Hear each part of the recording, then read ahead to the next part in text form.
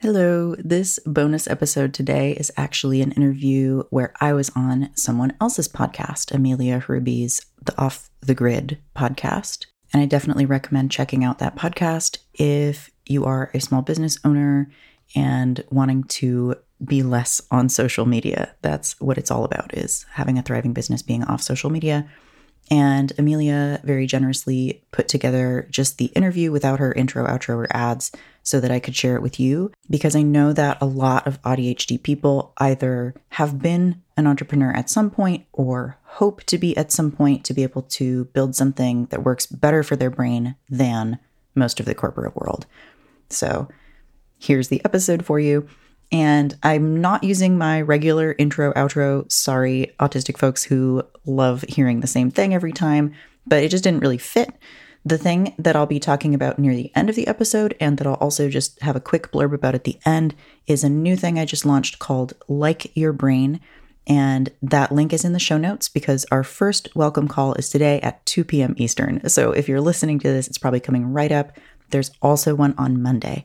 So again, all that information's in the show notes, and I hope you enjoy this interview. Hi, Mattia. Welcome to Off the Grid. I'm so glad to have you. Yay. Thank you so much. I'm very excited to be here. I love this podcast. Yes, this podcast loves you.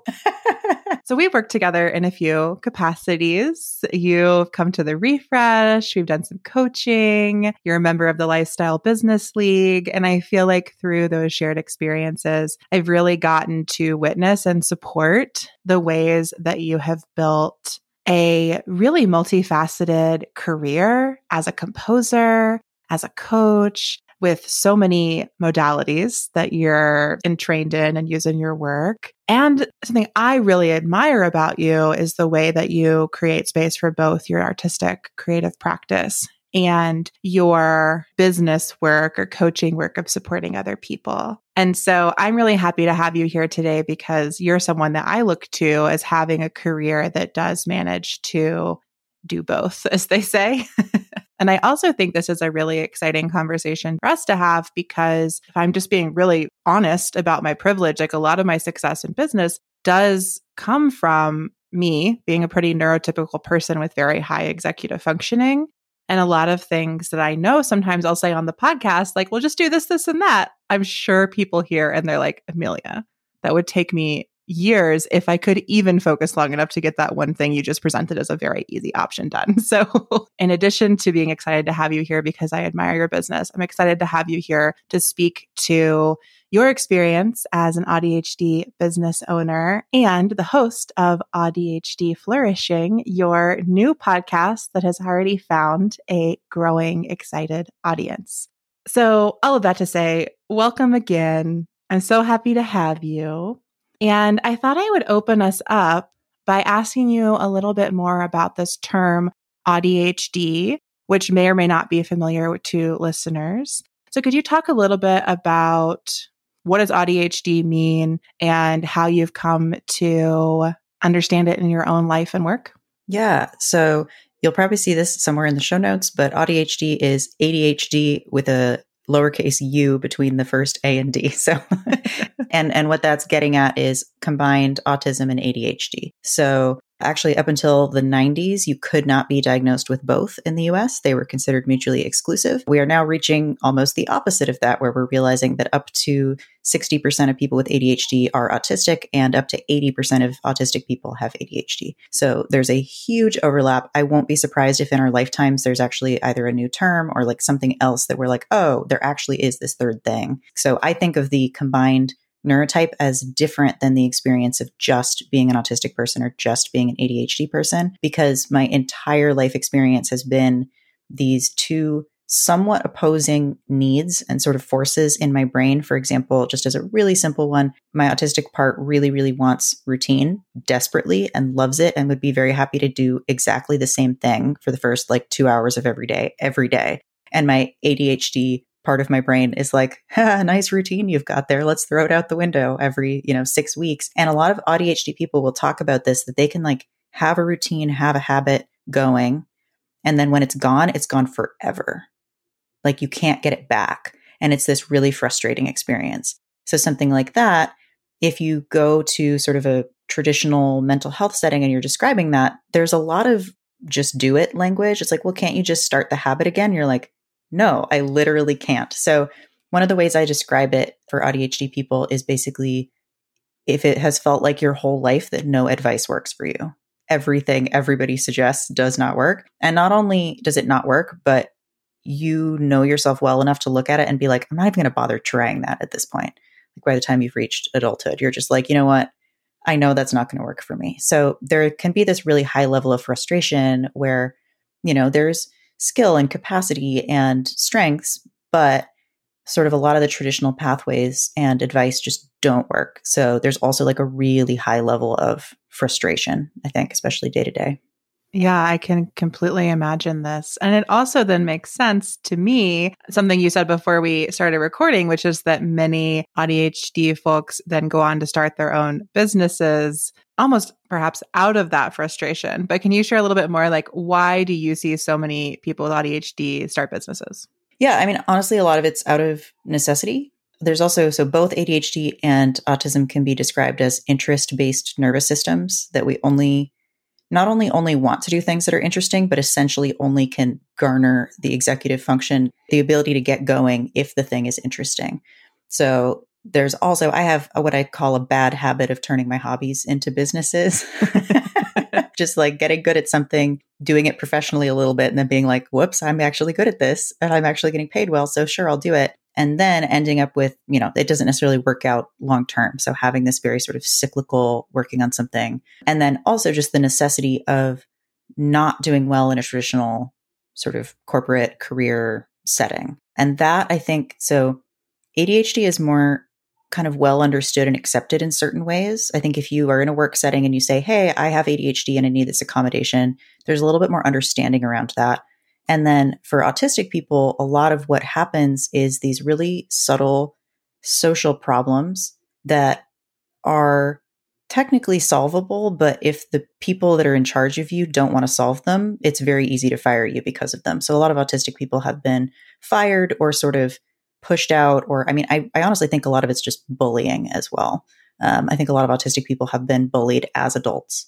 So if you're consistently having that happening and you're in sort of boring, not necessarily well-paid jobs, because a lot of AuDHD people also have, kind of a weird job history. I've done a lot of different careers, so I haven't like grown one career, to a large degree.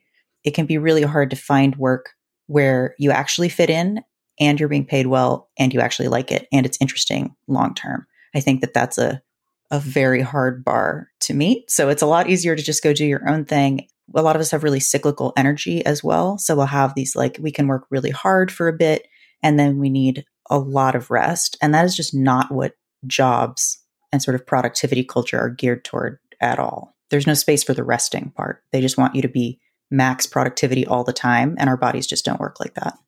Yeah. I'm wondering if you'd be willing to share a little bit more of your personal journey. I've mentioned that you do many things and you've mentioned that you've had kind of many careers, but how has this played out in your own experience and, the business that you run now? What are ways that you have crafted it to suit your cyclical energy, your desire to have routine and then never do it again, or your need to have routine and never do it again?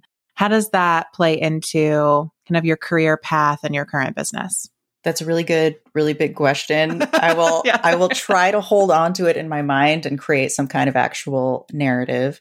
Okay, I'll actually say something recently that I've been really proud of myself about, which is I think I've finally reached a point where I'm not reaching to overwork as a sort of primary coping mechanism for my life. Like, I've always been an overworker, and I also have physical disabilities. And that's actually a thing I want to mention because a lot of AuDHD people also have really commonly comorbid things. So like I have hypermobile Ehlers-Danlos, there's POTS, there's mast cell stuff. And a lot of these things are just, they kind of all go together in a big clump, basically. So I've had some like autoimmune stuff and some like just immune issues over my life, had asthma and migraines, and like all these things have made work difficult. And it also means, and then I think in part because of the ADHD or just like executive function problems, when my body and brain are working, I'm like, I have to use this. I have to like work as hard as I can, as long as I can, because I don't know when my body or brain are going to just stop working again. So it's been this very cyclical overworking and then burnout, including in my business. So this isn't just, jobs, but something that I've really worked on in the last few years, and I feel like finally really achieved in some real way, is not just forcing myself not to work nights and weekends, although that was a step, but for real, like disconnecting, completing the stress cycle, basically not having little mini burnouts every weekend where I just like needed to do nothing all weekend. And what I've realized is that cyclical energy thing is, on a given day, and I'll again give a recent example. My brain was doing some weird stuff this week. So I was like, you know what? I'm not going to try to focus on my work. I'm just going to have a TV show on in the background. And then I'm going to make a list of things I can do while that's happening. So I'm going to pull all the things from my list that are not my like hardest deep work tasks, but like things I can do while I'm a little bit distracted. And that let me actually get through some stuff. So that's kind of like that current picture. But part of what it took to get there, and part of the reason it was so hard to get there, is that we have all these messages from the neuronormative culture about this is how you should work. This is how you should focus. This is what you should be able to produce in a certain amount of time, or by a certain age, you should have met these metrics, all this stuff. And I think a lot of the shame around that, it's exhausting to experience. So I would be tired and exhausted from just thinking about my problems and not actually doing anything. And that's like, yeah, so extra frustrating. And something I'll kind of add, a lot of neurodivergent brains actually, and this includes OCD as well, there's syncing issues between different areas of the brain when they look at brain imaging. So it's actually a lot of times over syncing. So parts of the brain are sort of like more connected than they should be. So they should be able to detach. But like, for example, in OCD, the motor areas of the brain are activated when you think. So where someone without OCD just has a thought and you're like, oh, that's whatever. For somebody with OCD, your brain is like, I have to take action. I have to do something right now. And there are similar things in autism and ADHD. So a lot of, I think what we've been told about you should just be able to do this, it's like, no, if your brain is actually functioning differently, if it's actually doing different things, I don't know. I guess some people do say to addicts, just stop it. But we know that that's not reasonable. It's not real. Because there are actual things going on in the brain. Right. So anyway, that's just kind of this background thing that like the more I've learned about the brain, the more I've been able to actually accept that I am never, ever going to be able to behave in a neuronormative way or run my business in a neuronormative way. So I have to have space for things to be different. And I know I'm not really answering your question about the how, but I feel like this sort of like big picture, sort of like how I've gotten here is really important, because it's not just, oh, I did these things, because those things might not work for another AuDHD person anyway, like the exact little steps I took to get there. But I think having a sense of it is possible to enjoy your day-to-day work. It's possible to not overwork. It's possible to make enough money working essentially 20 hours a week. I'm probably working closer to 30 hours a week at this point with the podcast and everything, but not every week. Some weeks I work a lot less. And there's space in my calendar and in my year to be able to get the rest that my brain needs. Because if I push myself sort of maximally, then I burn out and lose a few months anyway. Yeah. I think hearing you speak of kind of the seasonal piece and some of these ways you've designed your business, for me, it like brings social media into the mix. So I'm curious, has your, as I've heard you put it, like on again, off again relationship with social media affected your mental health, your business, your ability to kind of take care of yourself in these ways? Yeah. So I was thinking about it and I was realizing, oh my God, I've been on Facebook for almost 20 years, because I got on it in 2004 because I was in one of the schools that let you do that pretty early on. And people weren't really using it that much then. I think this was like more like 2007 when people were using it a little bit more actively. There were more people on there. I was then off of Facebook for almost 4 years and actually came back not long after the pandemic started, because I was like, oh, I don't have a way to like keep track of my friends because I can't do the stuff I would normally do. And I know that's just one social media, but I was like, wow, 20 years. How much time have I put in there? I don't even want to know, but and how much do they know about me? Yikes. Also, knowing that you've been on social media for a very long time, like many of us, millennials or elder millennials, how have you brought your like cyclical approach to social media? And what are the ways that you've kind of worked with Instagram or other social platforms in the past that have really like suited your AuDHD? Yeah, I think it's definitely been cyclical, both in terms, I mean, I've taken breaks from all the social media I've been on, I guess, except Threads technically, because it's very new. And I did join that. Funnily enough, being on Threads and it being so chill and not having ads was part of what made me realize, oh my God, fuck Meta, I'm out. But basically it was so chill and there were no ads and I had it in dark mode and it was just text and occasionally pictures, but it wasn't giving me those dopamine hits and experiencing, oh, this is what social media could be if they weren't trying to mine me for every bit of data that I have to sell me cheap crap that's going to end up in the ocean. I have strong opinions about it. Yeah. But basically having that experience recently kind of reminded me, oh, right. When I've left social media in the past, it's been essentially because I'm experiencing as what feels like an addiction. And I know it's not quite the same. I don't want to, diminish anybody's experience of full drug addiction or something where it's like a really life ruining experience. And at the same time, literally Instagram and Facebook have done experiments on us to see if they can make us depressed. And they could, and they did. So I don't want to go too intense on that side, but if you want to learn about this stuff, this information's out there. And I kind of know that in the back of my mind, which is why I kind of used the bad relationship analogy, that it's kind of like, yeah, I know they're doing bad things. I know they're manipulating me, but whatever. I'm getting these other things out of it. And a lot of what was kind of working for me and where that cyclical energy was coming in is, hey, if I had a launch in my business, I could post on social media and I could get engagement and I would feel good about that. But for example, I've had videos go viral, like 1 million views on several different platforms. And I don't think I got any direct sales out of those. So I think a lot of what we're searching for in social media as a business owner is essentially eyes on it. So virality or just generally an engaged audience. I had a lot of engagement, but it wasn't necessarily leading to sales.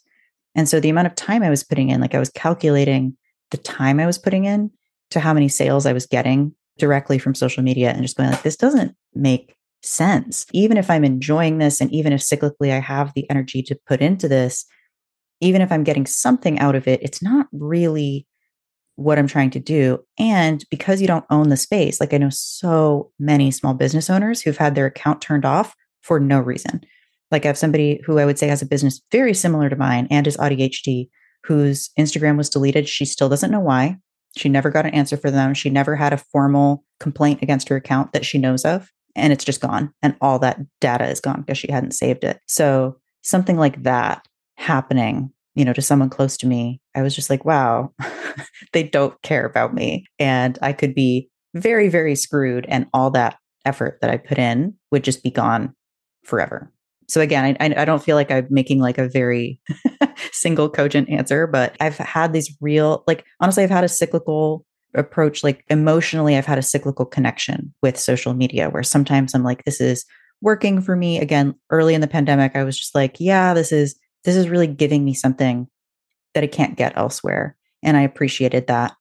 And I just don't like feeling manipulated and feeling like I'm putting in so much time and heart and authenticity and vulnerability and like so much of myself. And I don't own that at all. And it can just be taken away at any time. And nobody thinks that's going to happen to them until it does. Because these social media platforms can at any time remove your account. That's what the terms and conditions we all agree to say. They don't have to even give us a reason. You have no right to your account outside of them granting you access to it. And what's coming up for me as you say this is that that's a really precarious position to be in as a business owner, because it then can be a direct threat to your livelihood financially. I also then, in the context of this conversation, think of it as like, especially for disabled and neurodivergent folks, it can really be precarious for your community. Like if the only place that you're accessing community is on social media platforms and your access to those platforms can be taken away at any time, then you could find yourself completely locked out of your community and completely isolated. And that makes me feel panic, honestly. When I even say it, I can feel my heart rate rising as I just try to imagine, we don't think of it this way when we're just like hanging out on Instagram or TikTok and like chatting with our friends and feeling really connected. But at any time, like if we don't take those connections off of those platforms, we could lose them at any moment.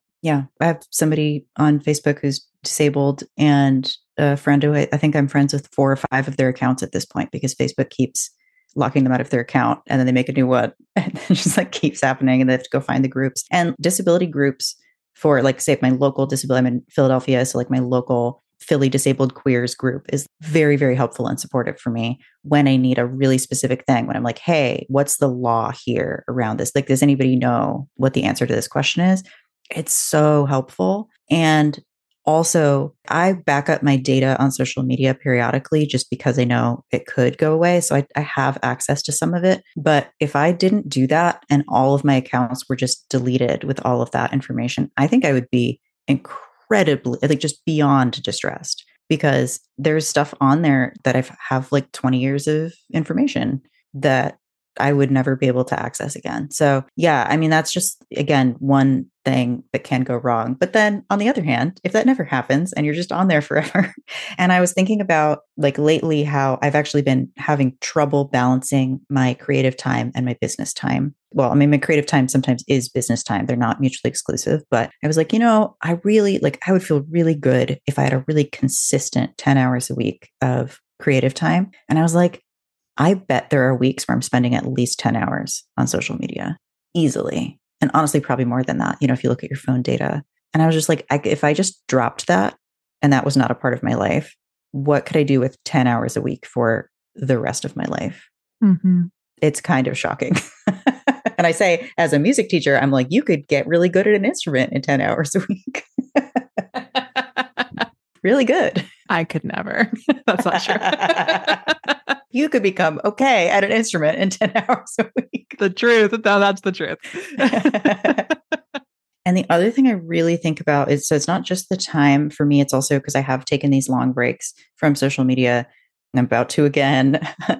It's mental space. Like it's not just time. I could be not looking at my phone or not looking at an app, but thinking about, oh, I just took this picture and this would be really great for this type of post. Or, like thinking about my life or viewing my life through a lens of consumability and sales. And part of, for me, being able to disconnect from my business and not just having it be constant drain on my resources is not thinking about marketing all of the time and having my marketing be a distinct, like an activity or more like a job that I'm doing, as opposed to how I'm viewing my entire life all the time.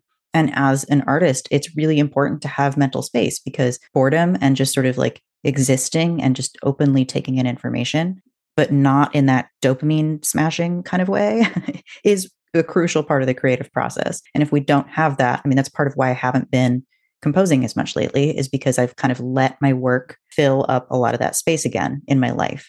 So even though I'm not, quote, overworking in terms of hours, I think in terms of mental energy, I am letting it take up pretty much all of my mental energy at this point. When you leave social media, you do get a lot of time back. I definitely experienced that. And then you choose how you want to channel and use it. And I wrote pretty vulnerably to my personal mailing list earlier this year about how I realized that I was still spending a ton of time on my phone, even without social media. And I kind of walked through, I was like, oh yeah, before I just got on Instagram, but now I like play this weird game and I like do my Duolingo every day, spend a lot of time in Letterboxd staring at other people's movie reviews. Sometimes I'm like, this is actually a nourishing, fulfilling activity. And sometimes I'm just craving something to scroll. For me, that actually can be really relaxing. So my go-to game that I've played, I think 1,500 hours in Steam at this point, is Train Valley 2. I finished Train Valley 1 very quickly, and then I got Train Valley 2, and I've been playing it because there's like user levels on it. And I love to just sit and play my train game and then listen to something, often a podcast or a book or something. But like that to me is relaxing. It's refreshing. It like resets me. in a way that scrolling social media absolutely does not. Because, I mean, especially Meta, part of what they do intentionally is show you a really sad or upsetting post and then a really happy post, because the back and forth of that emotional rubber band effect keeps people there. So it gives me this kind of emotional whiplash that is not refreshing, even if it looks from the outside like I'm doing the same thing, just kind of sitting and doing something chill. Yeah, I think that's a really important reflection. And what it's reminding me of is the way that play has been a really important part of human experience, kind of for as long as humans have been humaning. And I think that games are a very fun way to play. But I'd want to distinguish that from the way that we talk about things being gamified now, and how there are now all of these tasks we might do or apps we might go to where like our experience is kind of, they talk about it like it's being turned into a game, but not for the sake of play, for the sake of profit. And I think that that's a really important distinction you're making. Like you can go play Train Valley 2, and what you're getting from that is this sense of play, exploration. To me, play is kind of like thinking without like an outcome in mind. Your brain just gets to kind of like explore and do things without some specific goal. And that's really healthy for our brains and for our, I think, like spirits, our creative practice as well. But that's so different than exactly what you're describing on Instagram, where we may go to Instagram without any sort of outcome or concept in mind, but Instagram has a very clear desire, which is to keep us there looking at ads and buying things. And so I think the platforms preclude play. Like you can't play there because of how they're designed. Whereas there are plenty of games we can still go play. Yeah. And part of, again, just because I got, really interested in neuroscience and what is happening in the brain, like play is crucial to our mental well-being. And if we don't get it, this is just a phrase that stuck out to me in the literature at one point. It was basically like the only children who don't play are severely depressed. And I think that's true for adults too, right? Or just don't have the space for it, right? Because it kind of gets edged out in our life. But the other thing I think that's really important for autistic and ADHD people to know is that engaging in our special interests or play, or basically that sort of like open-ended, curious exploration of something that we are enjoying just for its own sake, is one of the keys to getting out of burnout. And so if that's true, in my mind, I mean, I don't know if this is scientifically validated, but my assumption is it's also probably useful for preventing burnout and helping us with that stress cycle on the shorter term. If we can just kind of be getting our brains into that kind of open lens space, essentially, that's kind of my bias, as a hypnotist, basically, is that we need these sort of open lenses sometimes in our life to be able to kind of zoom out. And it's one of the things that play does. And it's one of the things that, even though when you're engaging in a special interest and really, focused on learning, it feels very sort of down and in focused. But really you have this kind of curious, like, ooh, what's that term? I'm going to go follow that. So there's kind of this rabbit hole effect that's very playful and very curious and very open. And it's so, so helpful to the brain. I kind of can't overstate how important that is for neurodivergent people. Yeah. Thinking about play, we've talked about the games we like to play, but I'm curious, what are other ways that you bring play into your work and your life? Yeah. I mean, one thing for me is playing with animals is just deeply, deeply nourishing and centering to me. So my old man kitty that I had for a long time died a year ago. We just got a kitten. And that period without a cat in the house, because I'd had him for 15 years, I was just like, oh my God, the cat was meeting 30% of my touch and social needs. Like so much of I was just like, oh, okay, I don't have that. Now I have to actually go seek this out. It's not just built into my life. Certainly animals, I mean, nature, this is broad, but like I like, walking when I can and like hiking when I can, if my body's up for it, doing things that are just kind of, again, that sort of open-ended, no purpose, just sort of existing, playing, looking at things that are interesting to me. I love museums, going to like art museums. I consider that to be kind of playful and nourishing my creative side.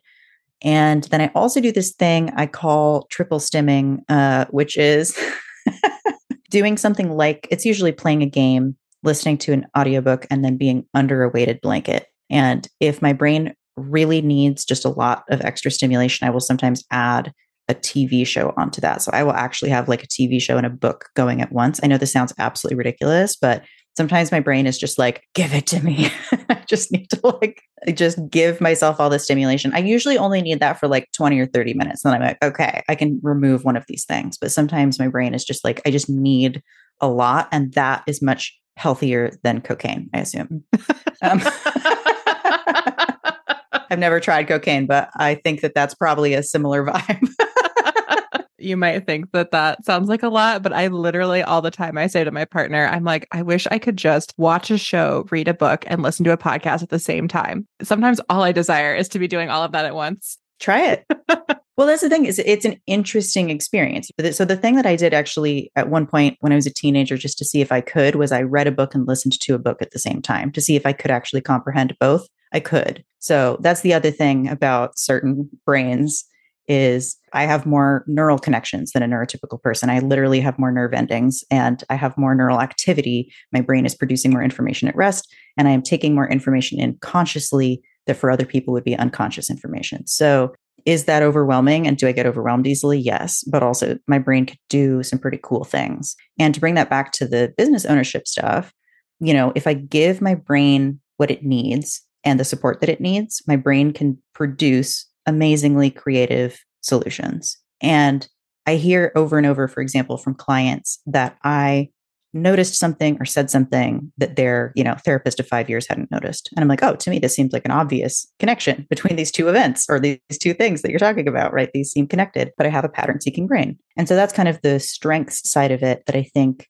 if you build a business doing things that you enjoy and that are interesting and that fit within your energy, you can actually do really well with that. You don't have to do the boring stuff that you hate. That can be put off onto other people or eliminated completely, which is a lot of what I do is just like, I just don't do those things, And I think that's part of why my energy is so much better these days because I'm working more, but it's all work that's aligned with my ability. And I'm not trying to make myself get better at the things that I am simply not good at, like tiny admin follow through. That's never going to be my strength. And that's okay.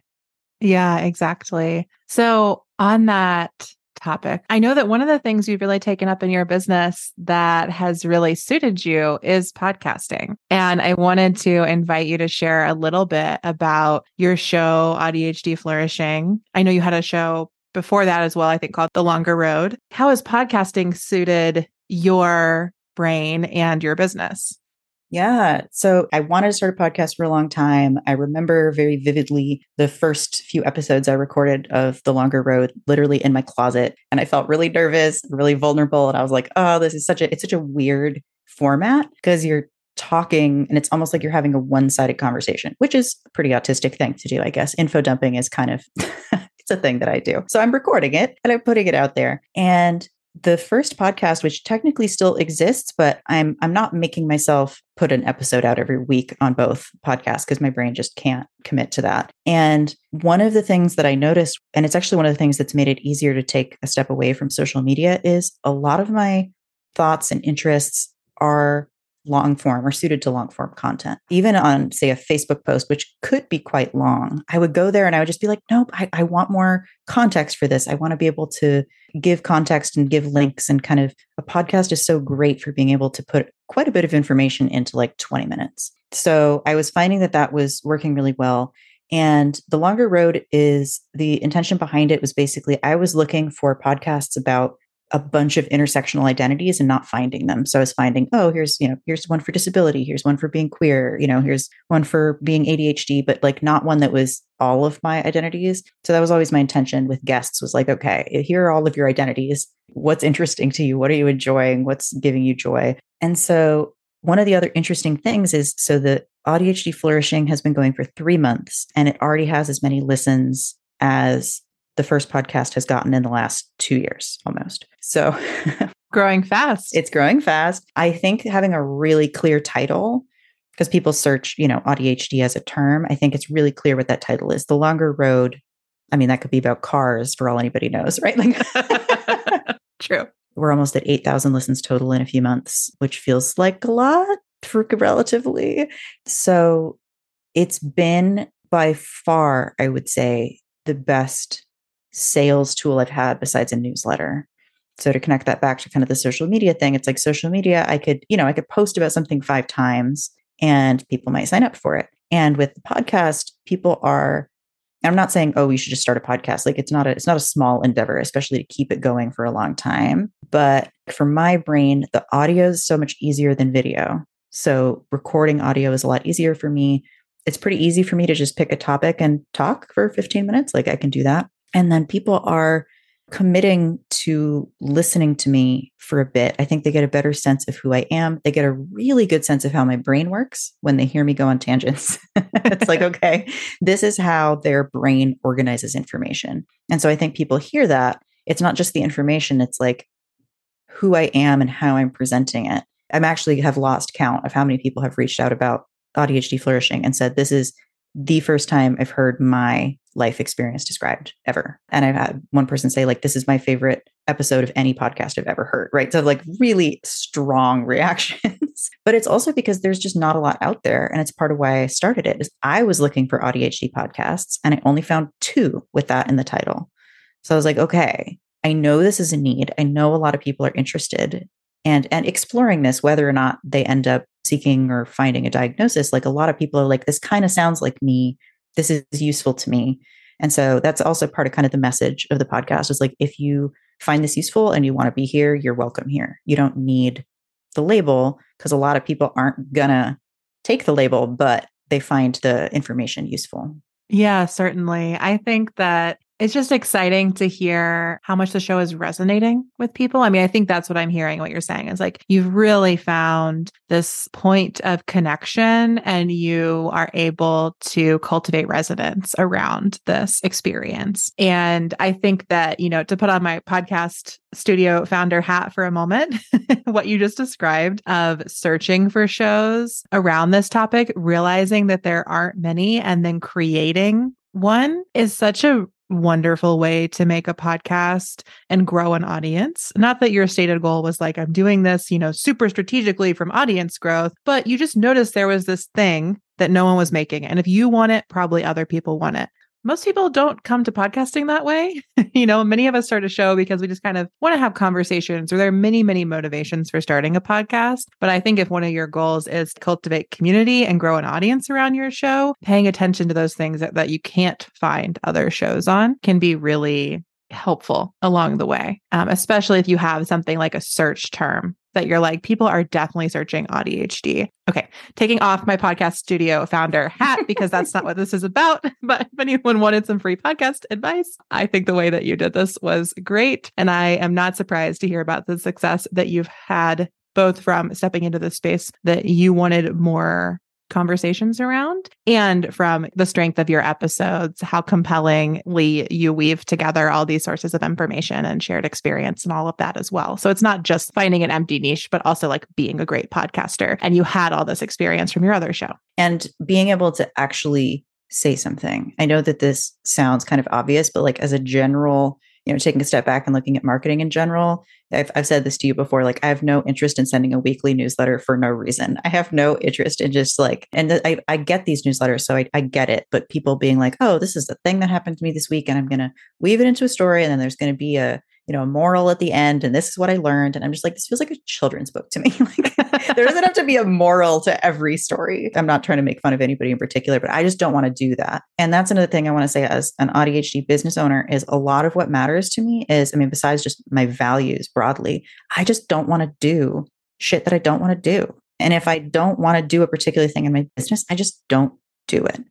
And so for me, taking this big step away from a lot of social media and deleting some of my accounts is just, I don't want to. And you don't need a bigger reason than that. And I don't think it needs to be like a huge, kind of like in a relationship, you can leave because you want to. That can be it, which is also an important piece of advice, I think.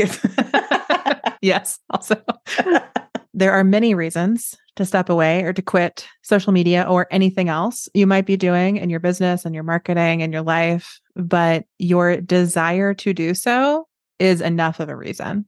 To kind of wrap up our conversation, I wanted to just get a little visionary together and talk about online community spaces that are not on social media. So we've already talked in this conversation about the ways that online community is really important for disabled and neurodivergent and AuDHD folks, because it becomes a place where you can meet others who share your lived experience and who may not be a part of your immediate local community. But we've also talked a lot about how social media can actually just like really negatively impact our mental health, our lived experience, and all of these things. So I love to hear, like, as you are stepping away from some of your social media platforms and continuing to not do things you don't want to do, what are some ways that you're creating online community to kind of suit your brain, and ways we can imagine other folks could do the same?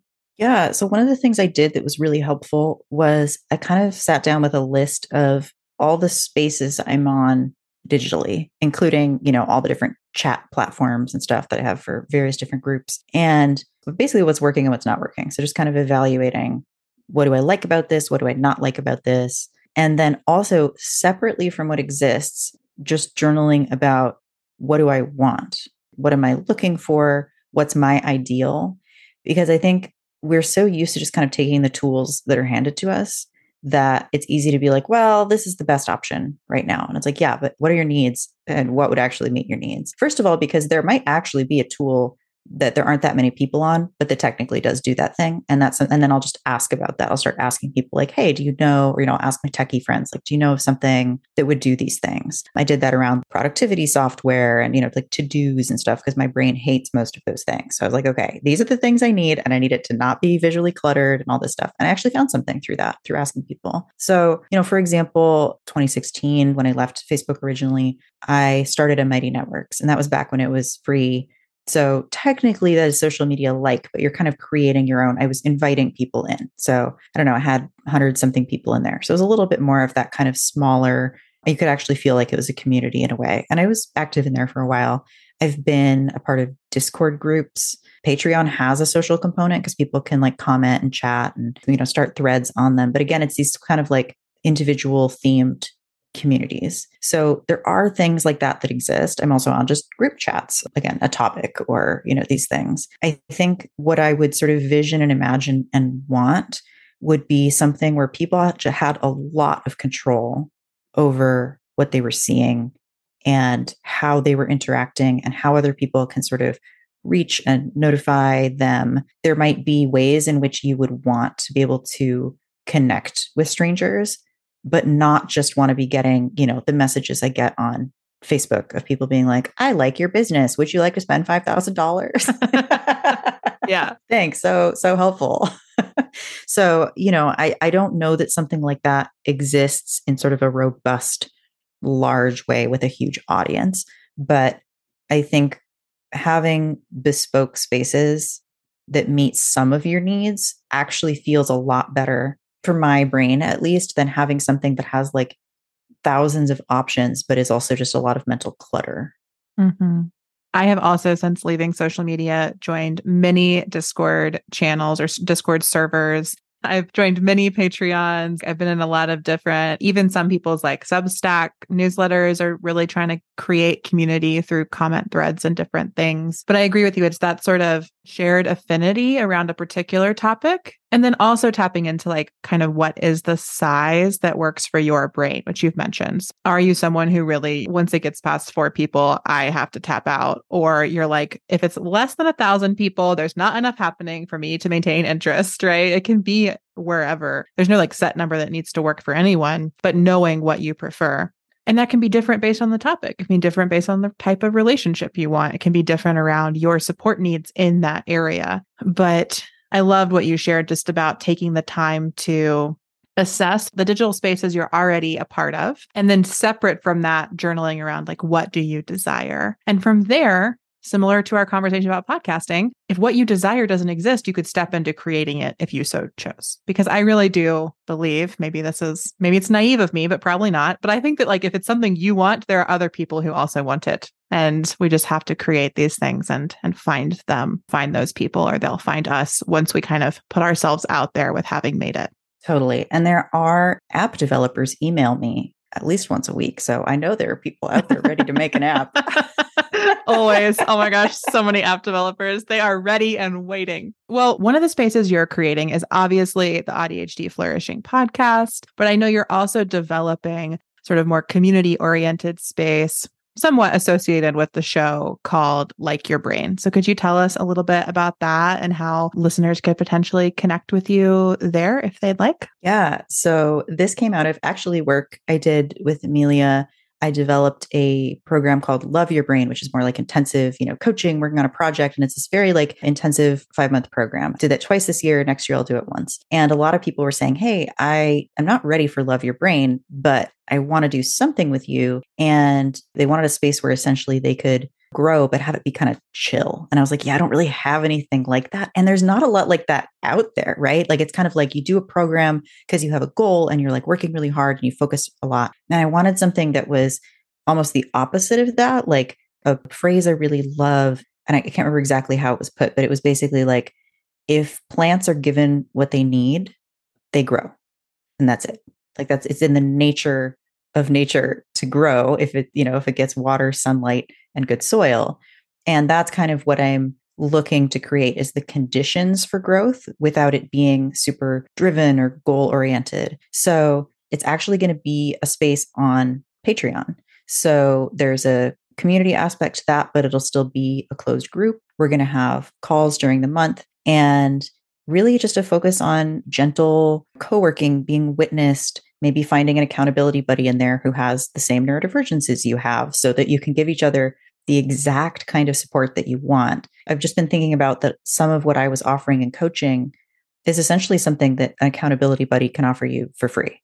And I was like, I would like to focus on the coaching side, the kind of deep dive, intense stuff that you can't find anywhere else, and then let you kind of get that in between accountability stuff for free because you can. And I'm wanting to create more spaces like that because I feel like there's a lot of gatekeeping around growth, essentially. Like you have to pay for it and like be in these spaces. And I'm like, I mean, technically you will pay for this because there'll be a sliding scale, but it's going to be the lowest tier I'm thinking is $7. And if you don't have $7 a month, great. This supports the podcast, which is free, which you can listen to for free. So that's the intention, is just kind of creating the conditions for growth without being so kind of hard driving. So it's a space you could just be in. I'm imagining like ideally you can be in there for a year and just kind of hang out and get some support and see what happens and make some friends. And yeah, I'm really excited because a lot of my spaces have been so goal oriented. And this is not that. It's just hanging out. And there'll be some knowledge and some, stuff along the way. I'll put information in there, but I really want to focus on integration and implementation more than just throwing more information at you, because we all have enough of that. Yeah, absolutely. Well, I'm excited for this to exist. And listeners, head to the show notes. All the information will be there. The podcast will be linked, Like Your Brain will be linked. And I just really hope that this episode helps you like and love your brain. And like Mattia said earlier, it doesn't really matter to us whether you are AuDHD, get diagnosed in that way, choose to identify in that way or not. What's most important here is that you're finding ways to support your unique, specific to you brain. And I just think that we have so much to learn from Mattia and from the AuDHD community about the ways that they've adapted their work to their life and to their brain. And so Mattia, I'm so grateful you joined me today. Is there any final things you want to share with listeners? There's nothing wrong with you except for that one thing that is totally wrong with you that probably you can get medicated for. Wise words. Well, thank you so much for joining me. And until next time, friends, we will see you off the grid. Thanks again for listening. I hope some of that was useful and relevant to you. And again, the link to Like Your Brain, if you want to check that out, is in the show notes. I also link to Amelia's Off the Grid podcast and website if you want to check out her work. She is really, really awesome. I've worked with her in a number of ways. And again, if you're listening to this and you want to hop into the welcome call either today or on Monday, part of what we're doing in these welcome calls is I'm just hearing what people want from this space. For example, co-working, coaching, right? There's so many things we could be doing to support you. And I just want to make sure that the things I'm setting up are both the type of things people are looking for and at a time that works for them. So the people who hop into Like Your Brain in the next month-ish, so September, October 2023, they're the people who are really going to be helping shape what it becomes for at least the next while. But of course, if you're hearing this later, if you join later, I still want to hear your opinions and we will still be taking them into account. Thanks again and have a great weekend.